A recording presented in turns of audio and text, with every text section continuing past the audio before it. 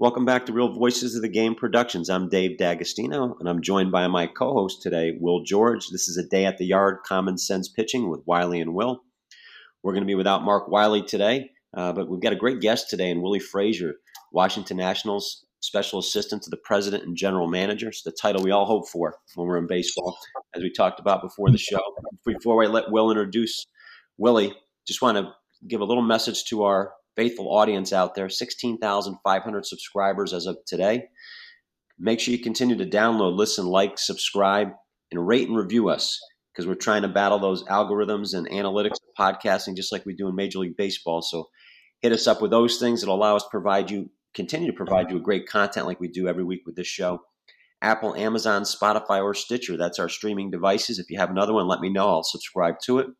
Hit us up on Facebook, Instagram, and Twitter. Willie may have some stories about this. My Facebook post, I do one every morning where I answer one question. I'll get back to the other 311 questions we had for today. I'll get back to the other 310 privately today. But today's question was asked me to talk about my travel from the north to the south in my first Division I head coaching job. So talked a little bit about the language barrier, even though I'm a language background person.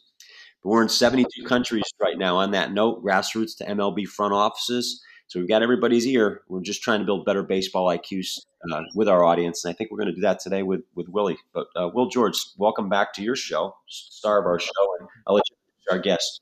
Yeah, great to be here. Great guest today in Willie Frasier. He's another dear friend in the game who's spent his life like myself and Mark and you and all of our guests that come on here.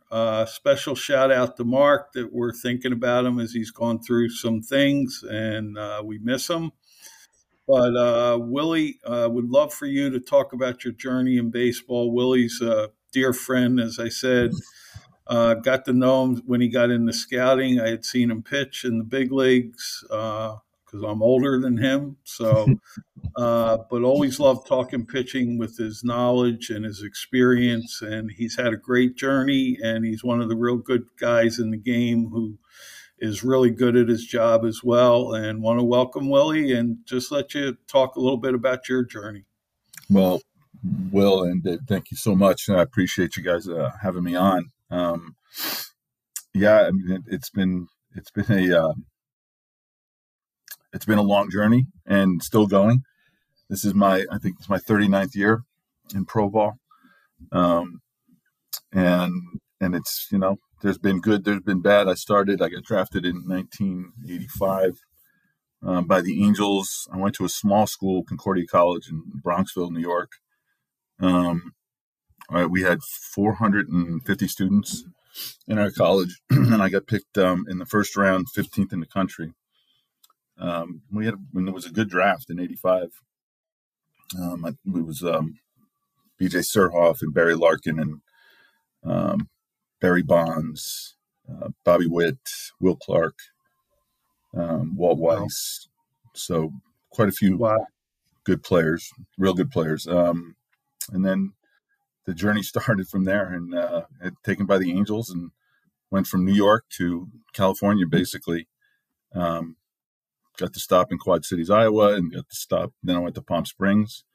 But in my first full season, I was fortunate. I got called up to the big leagues, and then I stayed there for 5 years, 5.5 years, and then when I got sent back down after a couple trades from Toronto and to St. Louis, went back to the Angels and did not make the team in '92. Stayed in the minors 92, 93, 94, back in the big leagues with the Marlins.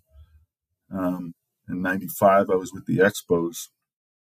And then I went to Japan, and I played in Japan for 3 years, which was amazing. It was quite a journey. When I got there, I wanted to go. So when I signed with the Angels in '96, I had said that if there was an opportunity and the Japanese team was interested, I would love to go. And it just so happened that there was, and I got to go over there and played with So Taguchi and Shigetoshi Hasegawa and Ichiro were my teammates. Wow. We win the Japan series my first year, and it was just the coolest thing. I mean, it was great. I really enjoyed it. I got to play there for 3 years, and and then when I came back, I didn't know what I was going to do. I talked to Marcel Latchman, who was my pitching coach at the Angels, and still really close friend of mine now. And I said, I got a chance to go coach or I can scout. He goes, well, what do you want to do? And I said, well, I kind of need to be around my kids just a little bit because I didn't feel like at that time. And so he said, well, I wouldn't go into coaching because you're never going to be home. And I said, okay. So I went into scouting. And that's when I wasn't with an affiliated club. I had a company with Davey Johnson started the company, and then Mike Pagarulo and I worked for him, and we basically worked for Japanese teams and major league clubs. Davey got the job with the Dodgers, so Pags and I took it over, and we ran with that for 11 years. Going to Japan, we helped different clubs, major league clubs. We helped Japanese clubs. We helped some Korean clubs. So, I mean, it was we get to go over there quite a bit. So it was great. It was really it was a good time. But it ran its course, and and then started working for clubs and started to advance the advanced process. We were just talking to Dave about that. And the advanced scouting was something I had started to do with the Angels. Wound up doing it for 8 years, and some were good, some were tough.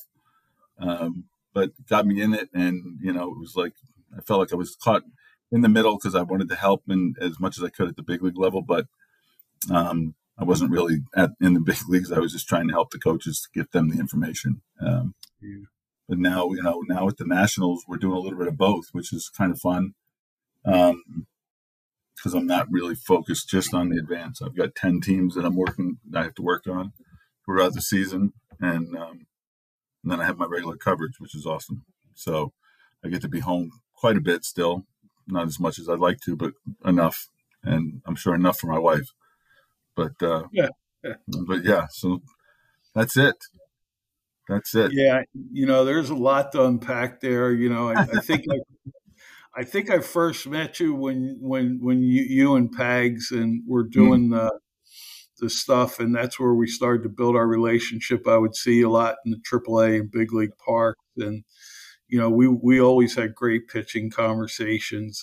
Yes, you and so many of my friends that got the opportunity to go play in Asia speak so fondly, and I think people that are listening and have watched the World Baseball Classic and the passion that the other countries show. That's like a big part of the experience. Even though you don't speak the language and the culture is different, you guys go over there, and everybody that I talk to says the same thing. And you've had a great career.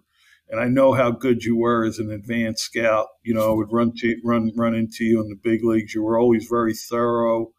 Making calls to guys and saying, hey, I didn't see this guy very good. Am I missing anything? And, I'm sure your coaching staffs have always appreciated that, all the information that you've been able to give them too. Yeah. Yeah. I mean, it's a challenge, and the advanced part of it. Well, it's backbreaking, but it's also, it's a challenge because it's every 3 days. So whether when you're in it, it's a term paper every 3 days, whether you like it or not. So no. It's hard to get. That's the neat thing about advanced scouting. I think there's more instant gratification than because when you do a good job and your club goes out and executes and does some things that you've given them some intelligence on, it's that instant gratification. Whereas right now I'm seeing an A-ball club. Right. And there's some kids on there that can really play. We're not going to know if I'm right for another 3 or 4 years. Right. And we might not ever get them. Right. No. So yeah, exactly. That's the other part, Yeah, exactly. And, that was the thing, when I got done playing and coaching, that I did enjoy advancing because there was more of that,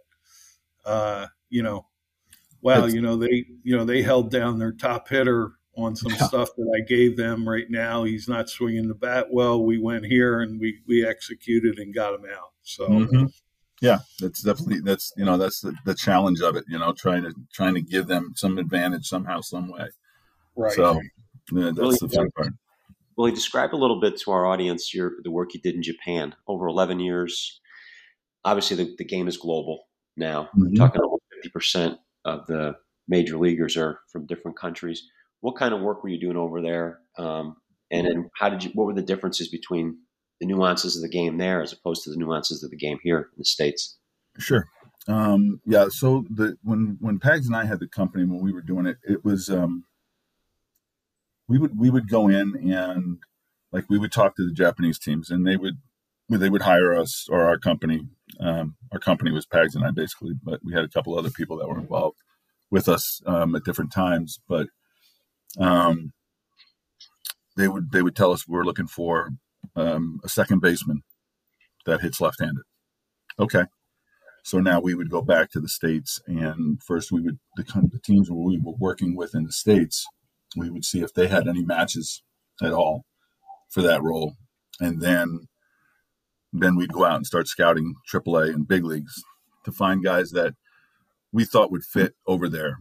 Not everybody fits over there because of either, they're quick to judge at times. They don't give you much of a chance. So, you need to be able to make adjustments pretty quickly over there. It's no different than big leagues for us too. But so getting guys that can mentally handle that. And then the other part was being able to handle the way they do things. I mean, my first game over there, I got runners on third. I got a runner on third in the first inning, and the infield's in. And I'm like, what the? You guys got to back up. I mean, I need an out. I don't care about this run. I need to get an out. They were like, no. And then after I was over there for a little bit, I realized the reason why they do that is because they put so much pressure on themselves to try to get that run in that you have way more of an advantage when they're in. So, but yeah, so we would go out and we would scout, and then we would make our recommendations. We would give them choices, whether it be 2, 3, 4 guys. And we'd say, this is what this guy, and we wrote full reports for him, gave them video, and then we would help them in the process to acquire whoever they wanted to acquire.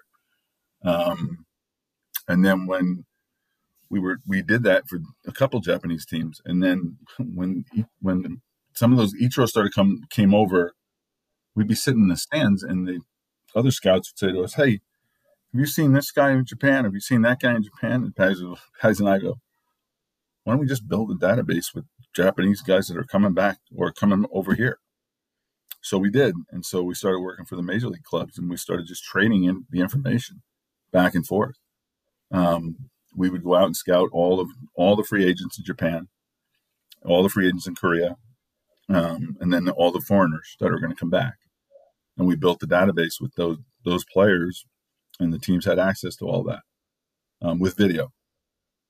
So they can make their assessment without having to spend the money to go over there right away. If they didn't see anything on the video that they liked, then they didn't have to make the trip.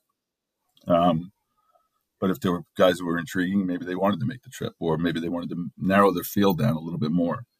However they used it, it was up to them. But it was great. I mean, we would make our own schedules, and I was in the big leagues or in AAA most of the year when I wasn't in Asia. So, and that was right off the heels of me playing. So I still had a lot of friends over there, teammates and stuff like that were over there. So it was great. Mm-hmm. I know. I know we utilized you guys, and at that time we would cover AAA more like cross-checking after you guys would see them. And you guys always did a good job of identifying, those guys that might not be a fit with the club they're with, right? But they were going to help somebody in the big leagues, and I know that was a tremendous asset for us as an organization in Colorado at that time. Well, we tried. I mean, and it's hard, and I can understand how some of the teams you know, we would go in and because we didn't know any of the players really. We knew them, but we didn't know them. So we were just seeing whatever we saw, we put down. And some of the teams got upset with some of that, which I understand now, now that I'm a part of this a little bit more. But what we were trying to do with our major league clubs was trying to help them pay for our service, was by help them by selling a guy. If we could sell a guy or two that you guys didn't, necessarily weren't going to use, or were done with, then even better. So it was a win-win. So you guys were getting the information, and then you were also, you didn't really have to pay for it because the other teams were paying for the buyouts. So that was our deal for 11 years. It was cool deal. One thing I'd like to go down with you, Willie. We talk a lot on here, and I guess we're all old school or whatever.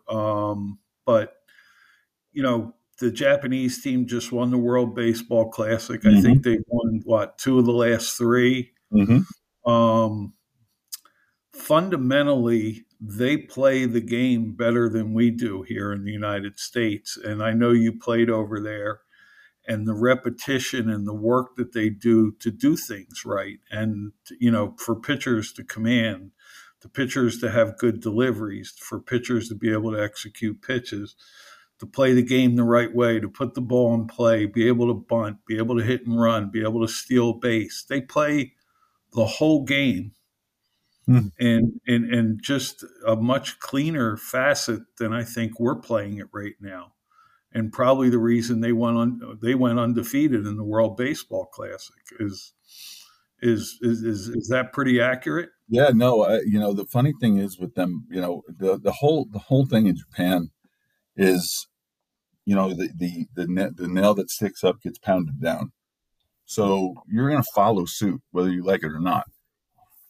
And if, every infielder, when I was playing, every infielder had to, before they left spring training, had to go through a series of catching 100 ground balls and just in BP, just them hitting 100 ground balls, and they had to catch all 100. Right. Or they would go and they would have to do things, with the bunting and, all the different small game things, because they don't have the power that we have here. Right. They usually get the power from the States. Those are the American guys. And, but they play that little game, and they can do it well, really well, but they practice it. That's all they practice. Yeah. Yeah. And the pitchers, I remember, when the Japanese clubs used to come over when I signed an instructional league, guys would be pitching in a game and go down, and they had an inning where they didn't throw strikes. They'd go down to the bullpen between innings, just to try to get into rhythm. Right. Yeah. We talk all the time, we're not building that foundation. We're spending more time in a weight room than we do on a field.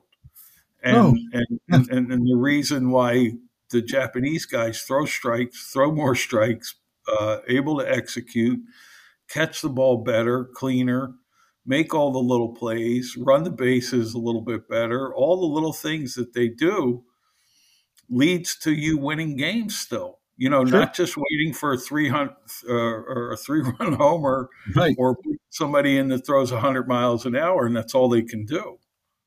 Yeah. No, they we had Ichiro in the leadoff spot. Ichiro could steal a base whenever Ichiro wanted to, especially back then. He was 20, 23, 24, 25 years old or somewhere around there. He could run. We bunted him over every single time. Yeah. He got on, the number 2 hitter bunted. And then when we took off, we switched Taguchi. Taguchi was hitting third, and Ichiro was hitting first. And we switched them. Our manager switched them halfway through at the All-Star break. And when that happened, then we just kind of took off as a club. I always, not sure if I shared it on here, but the year Ichiro came over and Lou Piniella was managing Seattle, I was in New York. They were in there early in the year. And I was with Jim Fregosi Sr., and him and Lou were good friends, and we were watching Ichiro just kind of slap at the ball. People didn't realize how much power he had. Like Fregosi goes, "Hey, Lou, can he drive the ball at all?" So he brought the interpreter over, and the next round he hit like 7 straight balls in the upper deck at Yankee Stadium. Oh, yeah. And I mean, he could have hit 35, 40 home runs and probably still hit 290, 300, but, he chose to hit 350 every year. So. Well, the funny thing about him, it was unbelievable, the things that this guy could do. The one year he decided he was going to hit some home runs, and he wound up hitting like 19 or something like that. And his average suffered a little bit because of it, but he still, the 8 years that he was in Japan, he did not win the batting title. Right. And the biggest one was when we win the Japan series, and I'm stretching one day, which didn't happen often either, but I was stretching, and so was he, because he stretched a lot. We were just sitting there, we were talking, and he said, "Hey, you think I can play in the big leagues, the major leagues?" I said, "Yes." And I said, "When do you want to go do that? When are you going to try it?" And he goes, "Well, but I have one more thing to do here." And I said, "You do?" I said, "What's that?" He said, "Consecutive at-bats without striking out." I said, "Oh, yeah? What? How many is that?" And he said, the record is 211. Oh, wow. I said, 211? What? Wow. So he started out the quest for that, right? So I'm watching this guy freaking hit balls, bounced balls, putting him in play, right? His average goes down to like 279, but he breaks the record. He gets 214. Oh, my gosh. Yeah. And then it was time to hit. He still led the league in hitting. Wow. By July, he had the record broken, and by September, he was in first place in hitting. I don't think we can go 214 seconds without a strikeout now in a big league game or a minor league game. Yeah, I mean, he gets All-Star game. He gets on the mound, then he's at 94, 95. Yeah. I mean, and he would get hit when he, guys would hit him because he's not big. He's like 5'9". No. Yeah, right? I know. And he would get waffled by some guys. Never got hit when I pitched. It was funny. They never hit him then. I was like, well, I don't know why you don't go ahead and hit him now. They don't. Wow. But I saw him hit more pitchers with line drives the next at bat. After he got hit. That's real old school. There were guys I know growing up, and I signed back in the 70s where, there's guys that could handle the bat that, you never wanted to hit because there was a chance they were going to hit a line drive right back at you. Yeah. Mm-hmm. I think I remember growing up, Steve Garvey was like that. That if you knock Garvey down, he was gonna try to hit a ball right back at you and hurt you. I think Puckett just did it just because that's how he hit. Yeah, right. Mm-hmm. You won a championship over there, Willie, with the Japanese. You won a championship over there, correct? Yeah, we won the Japanese. In fact, we beat the Giants, so that's like beating the Yankees. And Matsui was on that team at the time. So, wow. Yeah, so we go in there and we win game 1. Ichiro hits a 2-run homer in the 10th inning to win the first game. I pitched the second game. We won 2-0 that game. I went 7 innings and I gave up an infield single to lead the game off. And then in the 8th inning, I gave up a double by Matsui. Were the only 2 hits I gave up, and then they took me out and brought in the relievers, and we won 2-0. And then we won in 5, and it was so funny because we're up 3-0, and these guys are going, we have to lose today. I'm like, what? We have to lose today? What do you mean we have to lose today? They're like, we need one more game because then it becomes a players game, the 5th game. I'm like, I was like, what are you talking about? No, you're going to get more money if you play 5 games than you would if you played 4. Oh, wow. Yeah. So we didn't win game 4. We won game 5. Crazy. That's Yeah. crazy. So, but yeah, it was cool. It was very, very cool. With some of the scouting, I'm sorry we're spending so much time on Japan. I think both Will and I are fascinated with the way they play. Who are some of the success stories that you either brought over or sent over there with your scouting? I think that it's more of if the Americans go over there. So the way it goes with that, you're over there most of the time as a helper, and we were told that. We had a meeting my last year there, and 2 of us were still there from the first year that I was there. So we're sitting down, and I could understand by then what was going on. I couldn't speak as much, but I could hear it and understand some of it. So our manager called us in, and there was 4 of us at the time, and he said, "Look," and he was pissed because we weren't playing well, and he said, "You either figure this out, or you guys will all be going home quickly. You're here to help, and you're not helping." So, I mean, it was kind of like we knew that, but when he said it, it was just like, huh, you're right. Because at the end of the day, I mean, these guys are there. They're on the same team the whole time they're there, just about. I mean, if they're there, if they sign when they're 18, at 34, they're still on that same team.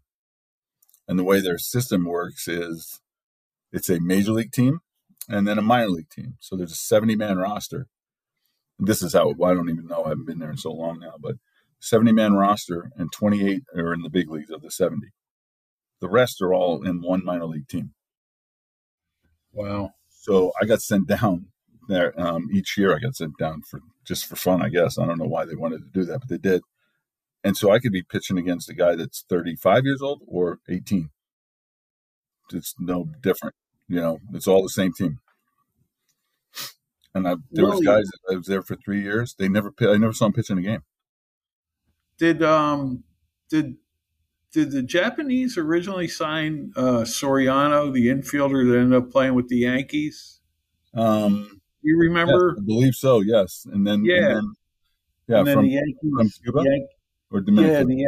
And the Yankees ended up with him, and he ended up being a good player here in the States. Yeah, one of the things I wanted to go into, and because you spent time over there, is how many pitchers go over there and recreate themselves and become really good big league pitchers here. Guys like Michaelis with St. Louis jumps right out at me. And I know there's some other guys and some guys who've actually gone over to Korea, the same thing. Sure. And do you think it's because of their training and their foundation stuff and their feel for pitching and be able to actually, just kind of go into that if you could? Yeah, I think that they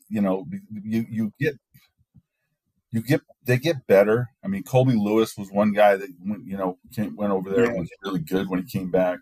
Yeah, there's been plenty of them, that have done that. But I mean, it was like these guys.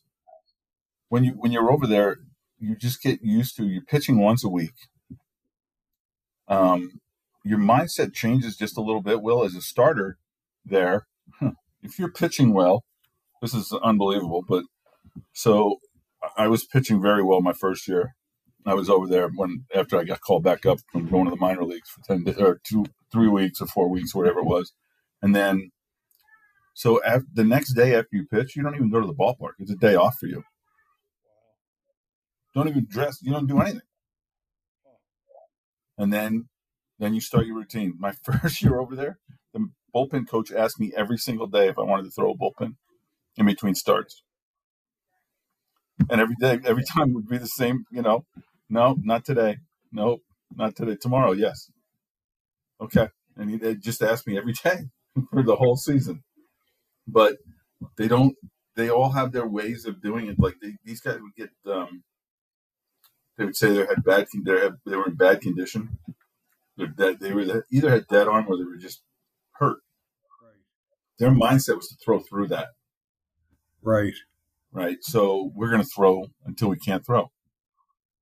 You Right. don't hear a lot of them having surgeries or anything else like that. Some of them do, but not. They just kind of plow through it. Yeah, that was kind of an old school thing, that we were taught that, you got to learn what good pain and bad pain is. Good Sure. pain is that stiffness and that you can throw through. And I think now, as soon as someone experiences any pain, we shut them down. We take an MRI. The MRI finds, Something. a little something that you and I pitched through for most of our careers. Yeah. And now these kids are missing so much development time.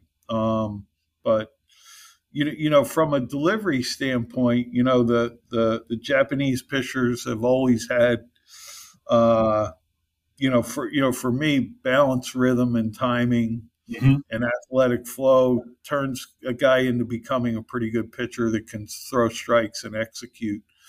There's a real big emphasis there, it seems, on balance, with the hesitation, the pause Sure. that they all have. And, maybe go into a little bit of that I mechanically. think that, when I went down, when I first got over there, they were going to change my delivery. And I'm like, wait a minute, hold on. You guys didn't bring me over here to look like the rest of you guys. Right. You brought me over here because my delivery is different than what we have. Right. I said, I'm fine. I just haven't pitched because it took so long to get my visa. I didn't pitch for a month. So I was just trying to throw bullpens, getting to do anything before I got over there. So it took me a little bit to kind of get back to where I wanted to go. But they're so drop and drive, and it's like they all do the same thing. Their balance is unbelievable. Right. The problem is, and I think that's why you see more splits out of them than you see the hard breaking balls, because they can stay through that a little bit better than they can that curveball. Right. Right. But they're running, they're doing this, that's the thing that kills me here now. Oh, we don't run.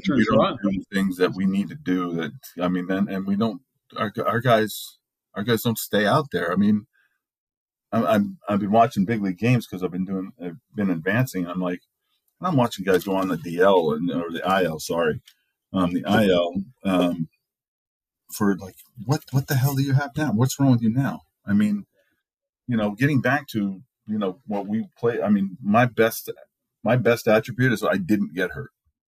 Right. So I played for 15 years and I didn't spend any time on it. Never spent a day on the disabled list. Right. So yeah, didn't feel good all the time. Who cares? No. When I was in my first year in the big leagues, I got called up and Reggie Jackson was on the team in '86, and I remember I went in the training room after I threw a bullpen. I was just going to go get ice, and I walked in the training room and Reggie goes, "What are you doing in here?" So I just threw a bullpen. I was going to get some ice. He goes, "Ice is for drinks. Get out."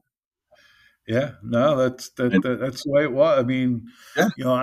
I ended up getting hurt because we never wanted to ever go to the training room. I pulled my hamstring, screwing around off the field. I didn't want anybody to know I did it. And I went out and pitched 6 innings, and I ended up straining my shoulder, and then my rotator cuff tore a week, 2 or 3 days later, throwing a bullpen. But it was because we didn't spend time in the training room. Somebody was telling me now, the training rooms are, 22,000 square feet.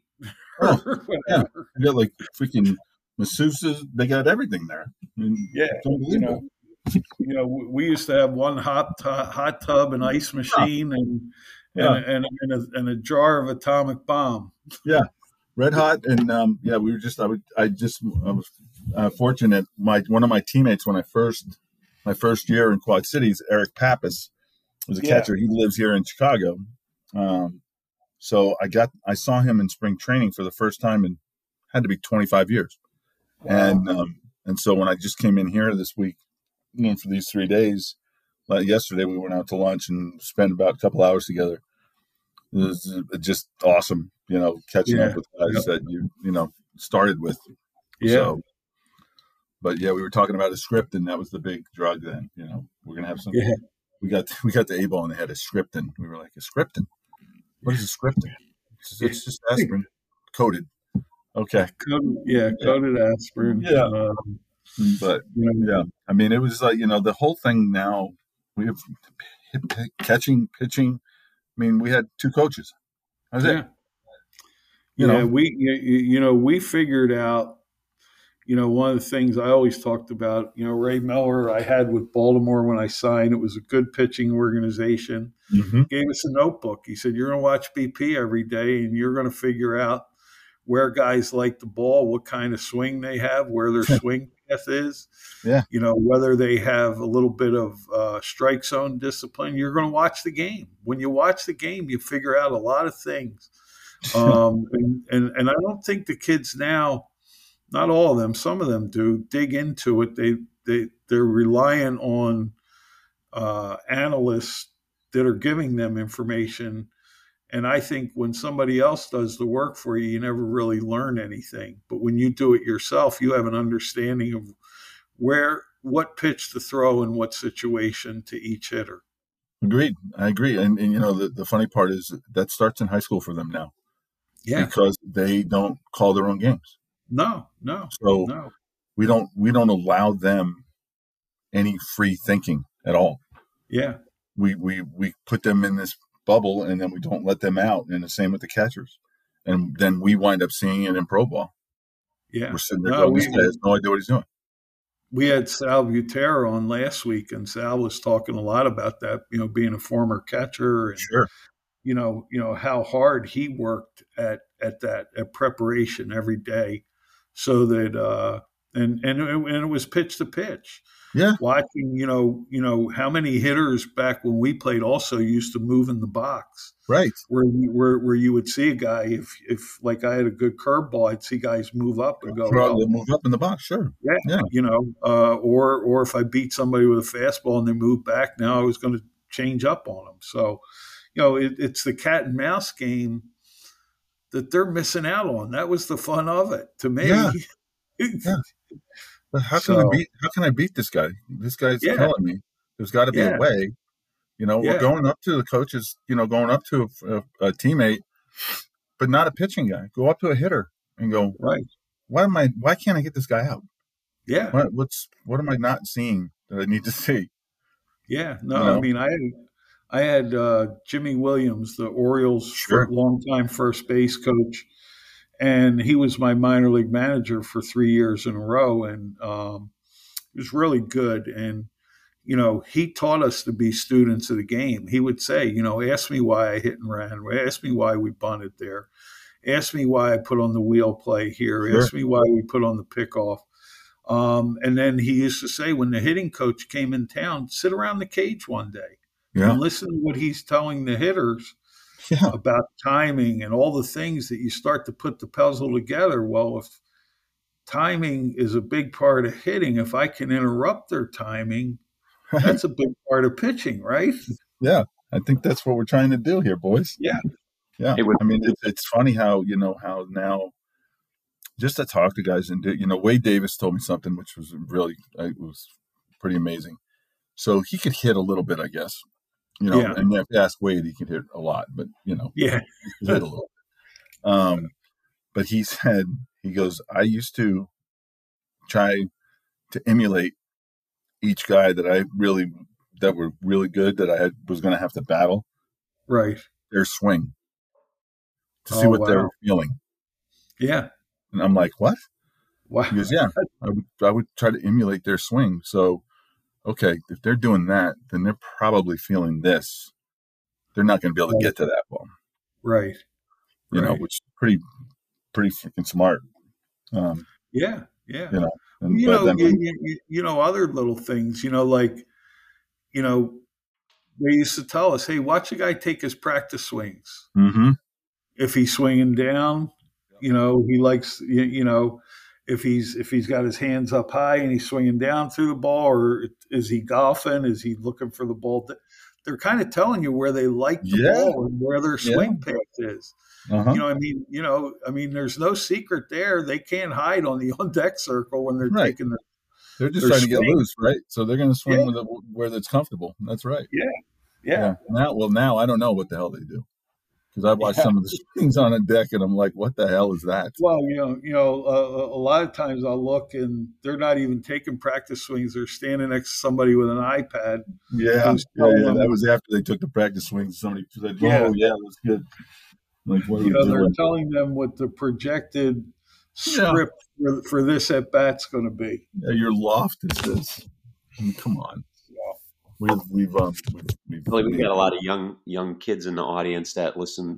You made a great point, but Will does every week with, we're not building thinking ball players anymore. We're seeing it at the grassroots level all the way up to the big leagues. What advice can you give to the young kids or the parents or the younger coaches out there that are developing the next generation of players to get them a little bit more free thinking, a little bit more free in the game? Sure. Kind of yeah, I think that, I do a lot of stuff in the wintertime with kids too. And for me, I want them to, and I try to instill in them to enjoy the game by watching the game and playing the game, not just like going through. So many kids have this coach, that coach, this coach, that coach. You know what? That's fine, but you have to go out and play it and enjoy it. And then once you're enjoying it, those little things will start happening. You'll start to see little things. Roberto Alomar was my teammate one year in Toronto. Great player. And I said to Robbie, we were with BP, and I said, "Robbie, you come out here every day. You guys take BP." I said, "I'm tired of you guys taking BP, and I don't even do anything. I just stand in the outfield and shag." I said, "How do you get through this? As many, because we used to take BP a lot every day, just about." And he said, "My father told me," and I've never forgotten this, and I tell kids this all the time. You go through your normal daily routines. So, you go through your ground balls, or you go through fly balls, or your reads in the outfield, or whatever it is. And then you go up to hit, and you go through your succession where you're moving the ball the other way and then doing it. He goes, "But pick one of those skills every day and take that skill to game speed, whether it's turning double plays, whether it's fielding ground balls, whatever it is, whether it's bunting, whatever you're doing that day that you've picked, do that game speed as hard as you can. And if you continue to do that, everything will just get a lot easier for you as you go." And it makes sense. In my mind, it makes sense, because now all of a sudden you're still training everything else, but you're just kind of getting yourself loose and ready for your game, right? But now we're going to focus for that 5-minute span or whatever it is on that one skill that's going to, it might help you in that game. It might help you a month later. Who knows? But you're making yourself better every time you do stuff like that. And that's just kind of just a little bit of that thinking ahead and paying attention. I remember being in the minor leagues and sitting behind home plate and watching guys pitch. And I would see a guy throw a pitch that I didn't have, and I didn't even know how to throw it. But I'm like, he does that well, really well, and he's having success with it. I'm gonna try to figure out how I can maybe throw that pitch or start messing with it and see how that goes. But that all comes from watching. My favorite part about the watching thing, we didn't have all the TV things and the games on TV like they are now, right? We had the Saturday game of the week, and we'd watch the Saturday game of the week, and then we'd be out that afternoon, and whoever played well, we're emulating them either at the plate or on the mound. We're going to swing like Joe Morgan, or we're going to swing like, George Foster, or whoever it was. You're going to get up in box and you're going to act like, and there was nobody filming and telling us what to do. It was all feel. Yeah. And you learned how to feel through things and how to do things. And I think the more you kind of can allow yourself to do that and be not so much robotic about what things are going on. This is a game where you have to be athletic. There's a lot of athleticism. I tell the pitchers all the time, I said, you guys become robots. You're not going to have any success that way. You have to have some rhythm and timing. So how important is playing multiple sports into that? well, for me, it was huge. I know people push away from that. I pushed them, all of my guys, and I had 45 kids last year. I pushed them all to play another sport. If they playing basketball, great. Just tell me when you got to open, you have time and we can start whenever you want. But I liked football just as much as I like baseball, if not more. And I was probably just as good at the time in high school. I had more scholarships in football than I did in baseball. But I also knew I was not very fast, so that wasn't going to happen very good for me. And I could throw, so it was a lot easier. But I think it was huge because we just didn't have I got kids that they don't play any other sport, so they'll throw all year long. And I'm like, you can't do that. It just doesn't make sense. Your body's not built that way. You have to give it your head has to have a break from that. And it kind of it revitalizes you when you start playing again. You're like, all right, this is great. But it becomes a grind if you do it every day.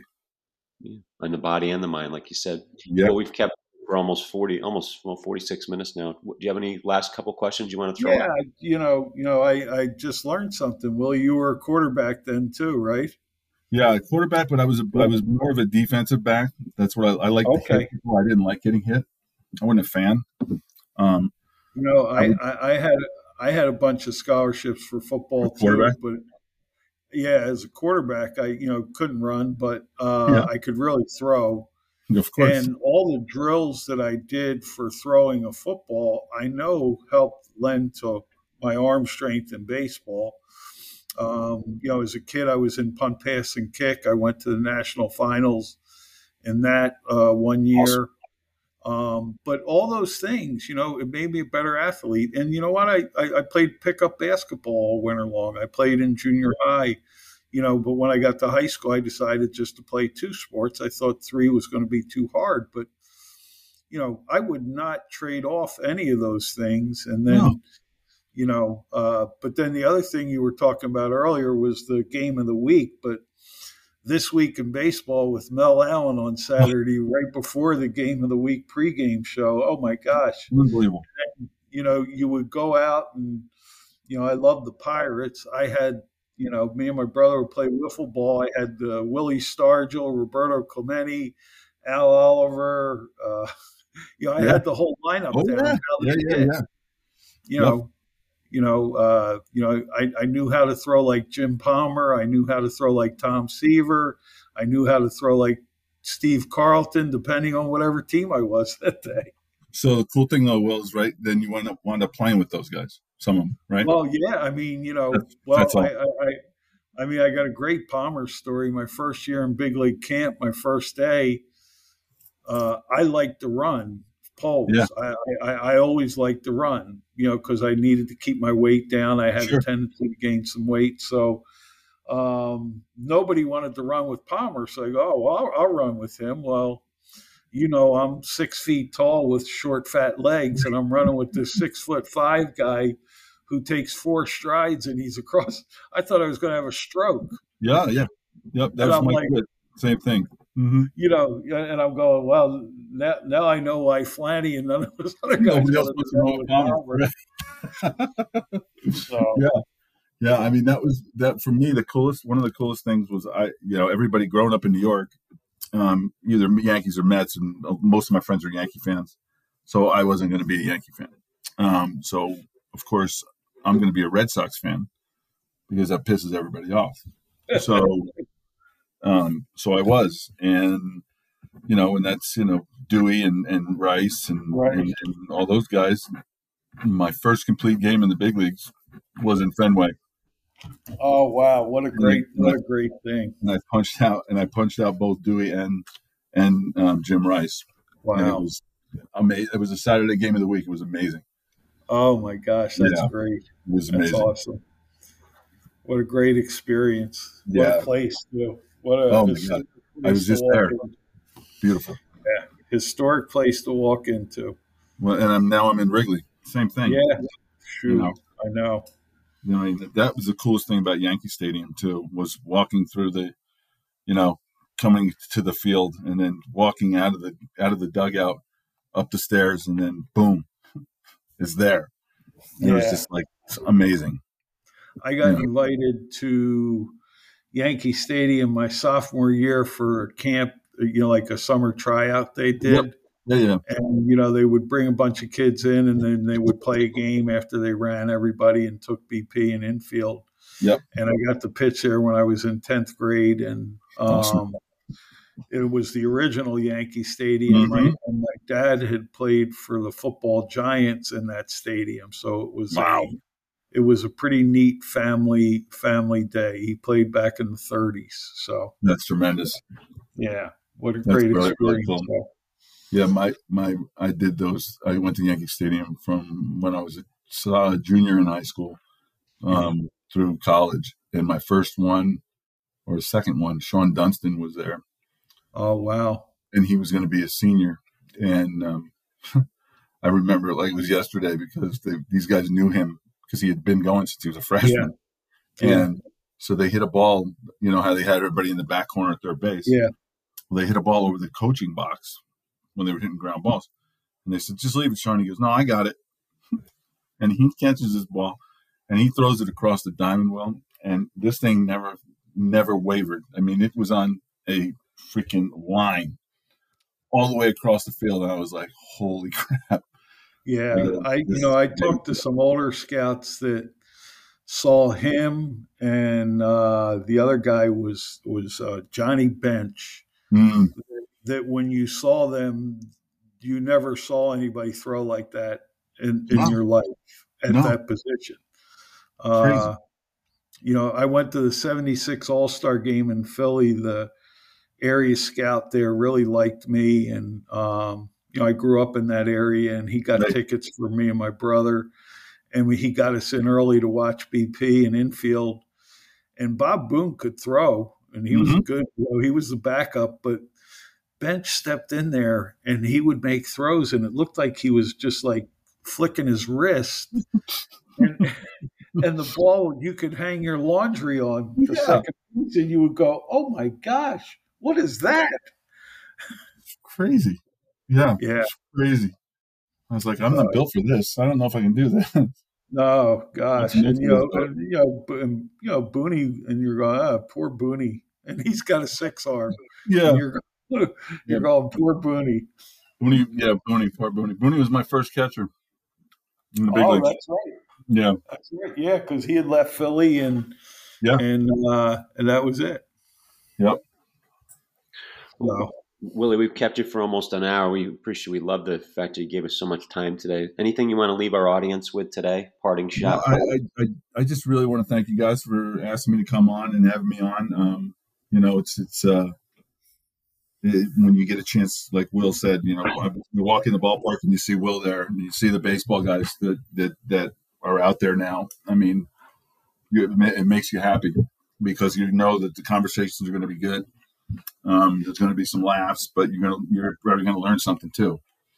And and being a part of this group and being around these guys is amazing, and I've been very fortunate in that regard. So, but I thank you guys both for asking me to come on, and hopefully I was entertaining somewhat.